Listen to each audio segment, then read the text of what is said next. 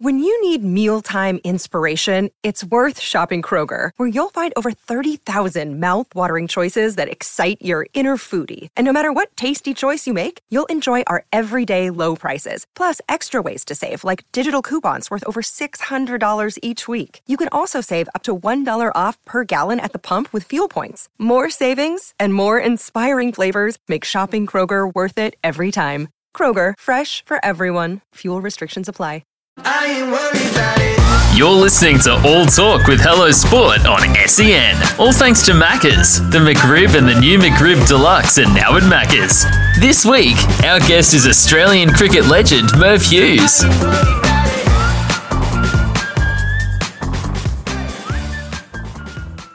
How many bunnies did you have throughout your career? Oh, my bunny was Richard Richardson. Yeah. West Indies. I got him out more times in Test cricket than any other player I got out. Yeah. Now, a combination, we did play West Indies a lot. And when you talk about bunnies, I got him out 9 times through my career. 199, 175, 180. I think we got him out for 99 one day. Oof. We were very excited. So is a bunny someone you get out a lot or someone you get out cheaply a lot?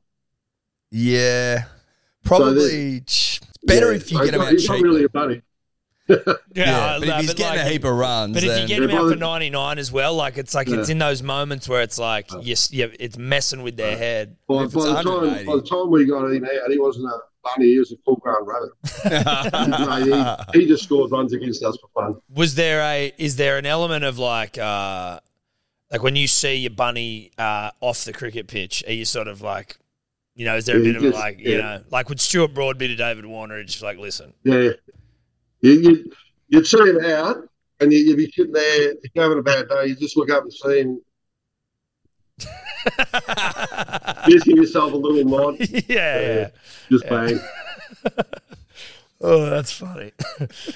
just knowing, mate. Just knowing. There's me bunny. But like, it's, and more so, knowing that he knows. That's what I mean. It, yeah. You're just looking at each other. I know that you know, and you know that I know that you know. Yeah. You always want to go up and give him a carrot. Just be like, "There you go, buddy. Here's my bunny out here. Give him a pat, something." Give him a pat. I always forget this stat about you, and then when I'm reminded, I'm like, I just don't have the brain capacity to fully explain it to myself as to how it works. But you got a hat trick over, is it 3 innings? No. 3 innings, 2 days, same test match. I can't remember it too much. You want me to talk you through it? Well, just about like how does that even happen? I'm trying to work. I know it was like. Right. The big one was, it was late, so West Indies batted first. Yep. And they got 450 smashes everywhere. But late in the innings, there was just a free fall of wickets. So I got a wicket, the last ball of the second last over in the first innings. Yep. And Tim May got a wicket in his over. I got a wicket the first ball of my next over, which was the end of innings. Okay. So 3 wickets in no time. So I've got last ball wicket, first ball wicket, change of wicket. Off the back of Graham Wood at 126, Steve Waugh got 4. A day and a half later, I'm sitting there waiting in the back, and Jeff Lawson got hit by Curtly Ambrose, and he retired too. And I'm batting number 11. Yep. Jeff Lawson's been hit. We go out the ground. Gordon Greenwich, first ball, first over, 7 balls. So 3 wickets and 3 balls. And that is got to be the weirdest way possible to get a hat trick. It has to be, right? Were you aware that you were on one even? Like, was it? No one knew. So Steve Waugh at the end of my first over, I said, I'm pretty sure. I said, what makes you so sure? Oh, we just heard it on the PA system. None of the players had any idea either. That's funny, trying to work that out in the moment. Oh, yeah. Well, so it's a little bit of an underwhelming one then in that respect, because you didn't get the sort of the build up. Oh no, you watch the replay. Jeff Lawson has been here. We've got 20 minutes to bowl. We're maybe 50, 60 runs behind. So in our minds, we think we're still a chance. Right. So we go out, get Gordon Greenwich first ball. You think happy days. We end up losing that game by about 360 runs. But the whole thing, do yourselves a favour. If you want to see the biggest send-off in international cricket, Google Gordon Granny's dismissal, whack a ground with 89. Absolutely gave it.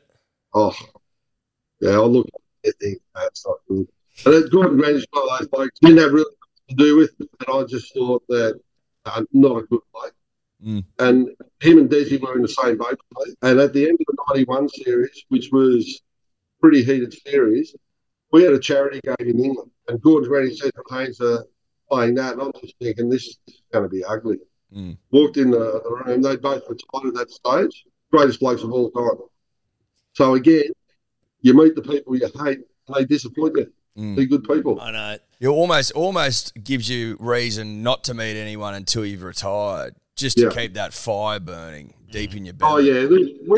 I reckon my biggest criticism of the game today is that everyone knows everyone really well. Yep.